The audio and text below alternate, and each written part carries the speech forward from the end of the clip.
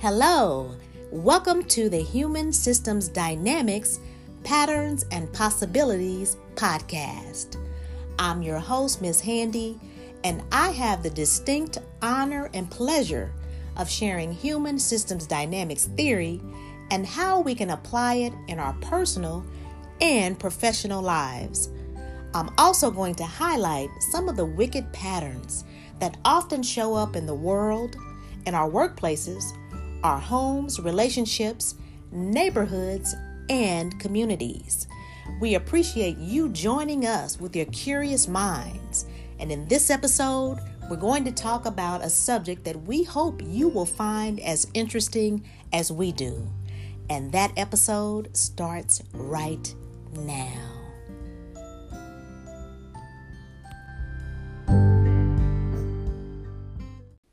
When I first stumbled upon human systems dynamics, I thought of it as just another organization.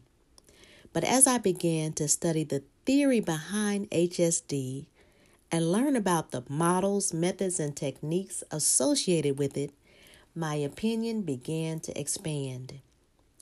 I immediately discovered how to perform adaptive actions that transformed the unhealthy patterns that were present in my real life. It became apparent that HSD is much more than just another organization. Human Systems Dynamics is a living, breathing, and thriving organism. And one of the reasons why HSD continues to thrive so greatly is because of the curiosity that you and I hold for it. Human Systems Dynamics teaches us around the world to be curious human beings, but not just within the realm of HSD. It teaches us to be curious about all things. If that is also a question that you hold, then this is an episode that is going to not only enlighten you, but delight you. In just a moment, we're going to find out, how does change and transformation begin? In this episode, we're focusing on a blog written by HSD thought leader Royce Holiday in April 2020. The blog is titled, "It Begins with Me and You, and You and You." You can find a copy of the blog at hsdinstitute.org. According to Royce, in 1925, Mahatma Gandhi described a set of patterns that he believed would destroy us as a society. Those 7 sins, as they have come to be called, hold true today.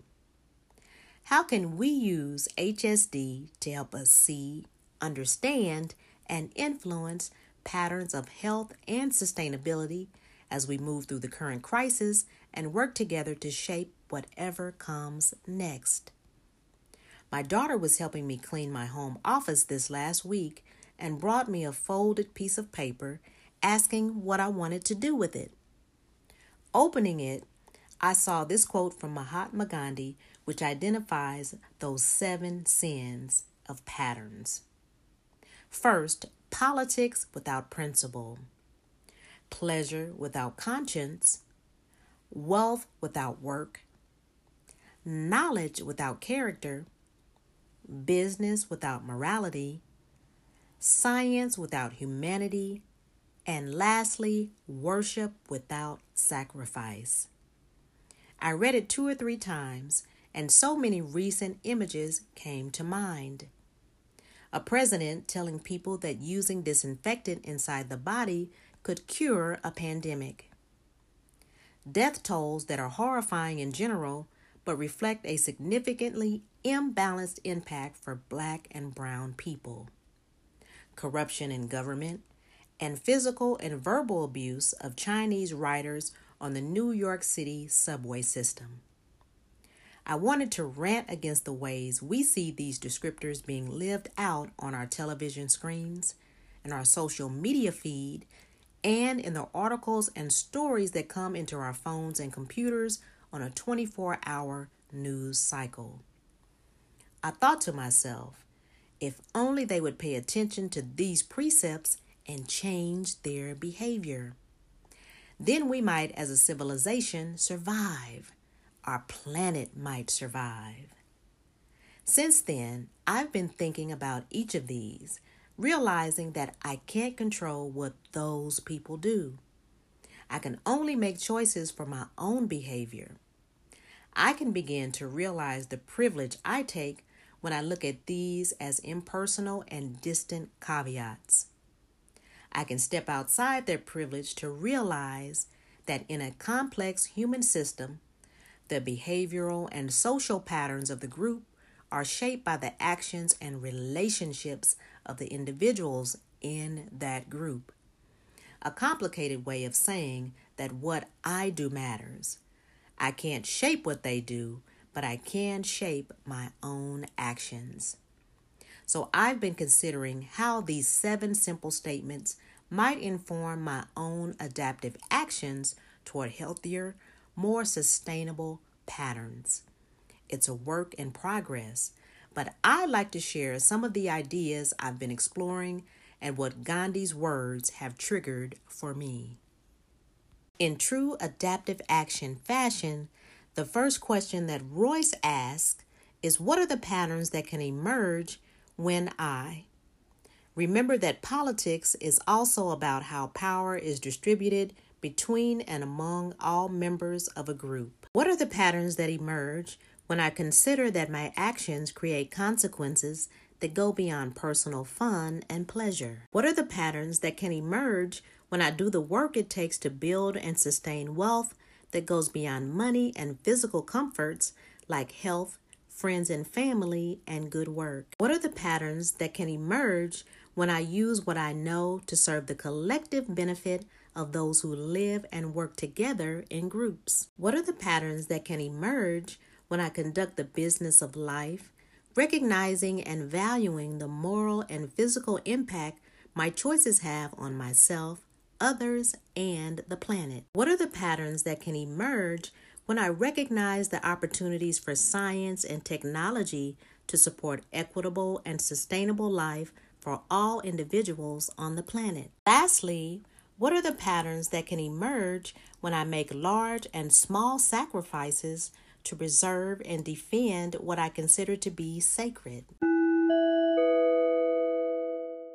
The second step is to ask, so what does that mean for me individually when I recognize the impact of my action or lack of action to manifest the principles I espouse about power, privilege, and shared power? So what does that mean for me individually when I realize how my pleasure and leisure activities can ultimately depend on the exploitation of other humans and or of the planet? So what does that mean for me individually when I understand the work necessary to create and sustain wealth that goes beyond financial and material goods? So what does that mean for me individually when I use what I know and what I learn to contribute to the benefit of the greater community? So what does that mean for me individually when I define a moral compass that directs my day-to-day actions and choices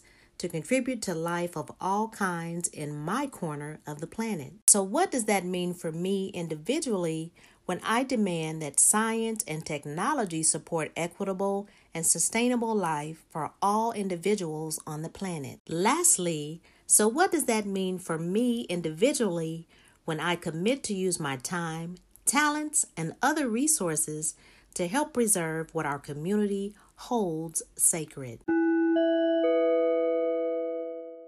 The last step in our adaptive action process asks, now what choices and actions will help me to see, understand, and influence these patterns in myself and in my community? Now what choices and actions can I invite you to join in as we work together to see, understand, and influence these more sustainable patterns in our shared community? These are days of pandemic and worldwide economic challenges. Can we find opportunities to combat the patterns that Gandhi warned us about replacing them with new patterns of health as we design a new normal. I invite you to let us know what Gandhi's words say to you and what you can do to help establish these new, more hopeful patterns. That's the way that Roy sees it, but in just a moment, I'll share with you how I see it.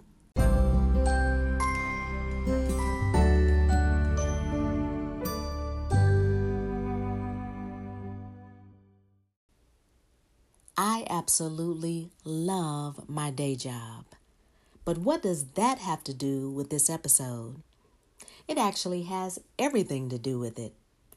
I am a transformation strategist, which means that I am charged with coming up with new and creative ways to make sure that change and transformation happens where it's needed within my organization.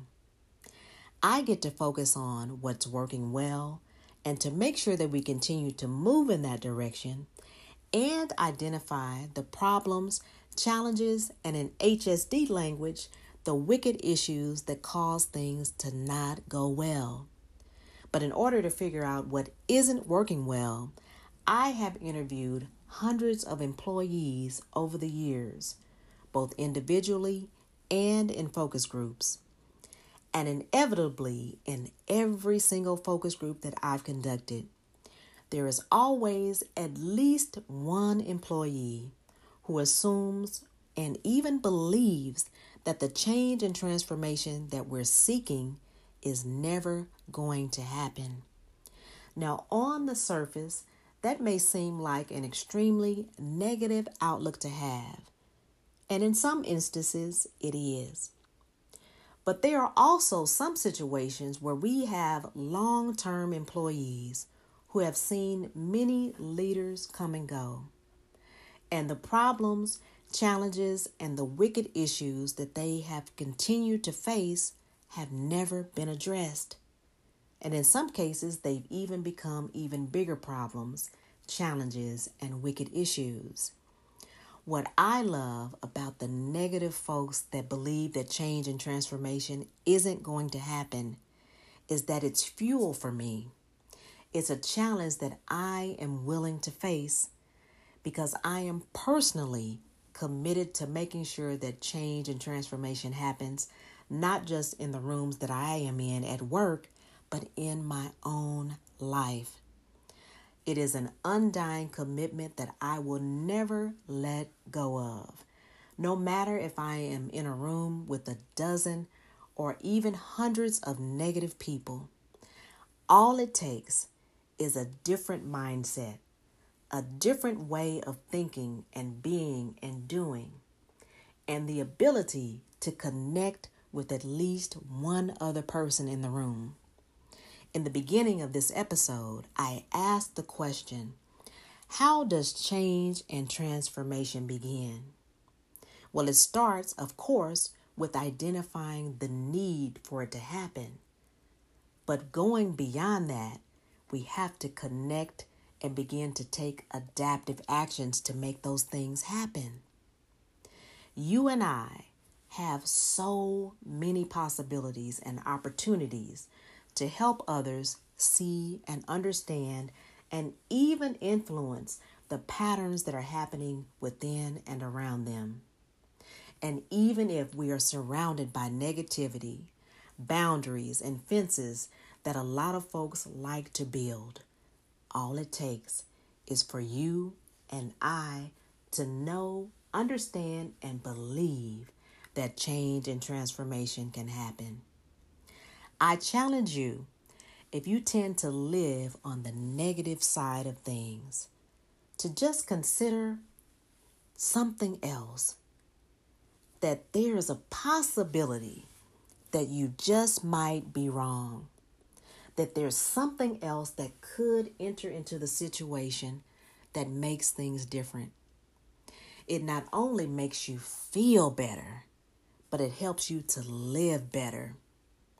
That is how I see it, and I hope that there is something that I share today that you connect with and that helps you to transform the patterns that are present in your real life.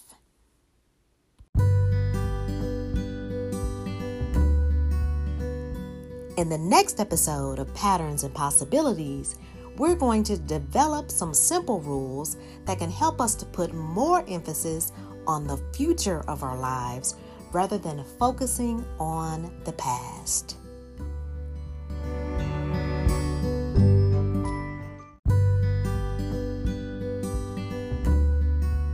I truly hope that something you heard furthered your interest in using HSD to navigate the complexities of life. HSD offers free live virtual workshops on the first Thursday of every month, except in January and July. HSD also offers adaptive action labs as a means of taking a deeper dive into HSD on a wide variety of subjects like consulting, facilitation, diversity, resilience, and planning. Every few months, a full certification is offered to individuals interested in becoming human systems dynamics professionals. I've taken advantage of the certification, and it's truly been the difference that makes a difference in my world as a consultant, facilitator, and leader. It's helped me to transform wicked patterns in my personal and professional life, and now I get to use my HSD knowledge to help others do the same in their lives. Please visit hsdinstitute.org. Check out the Learning and Opportunities page to find out all that's available to you in the world of HSD.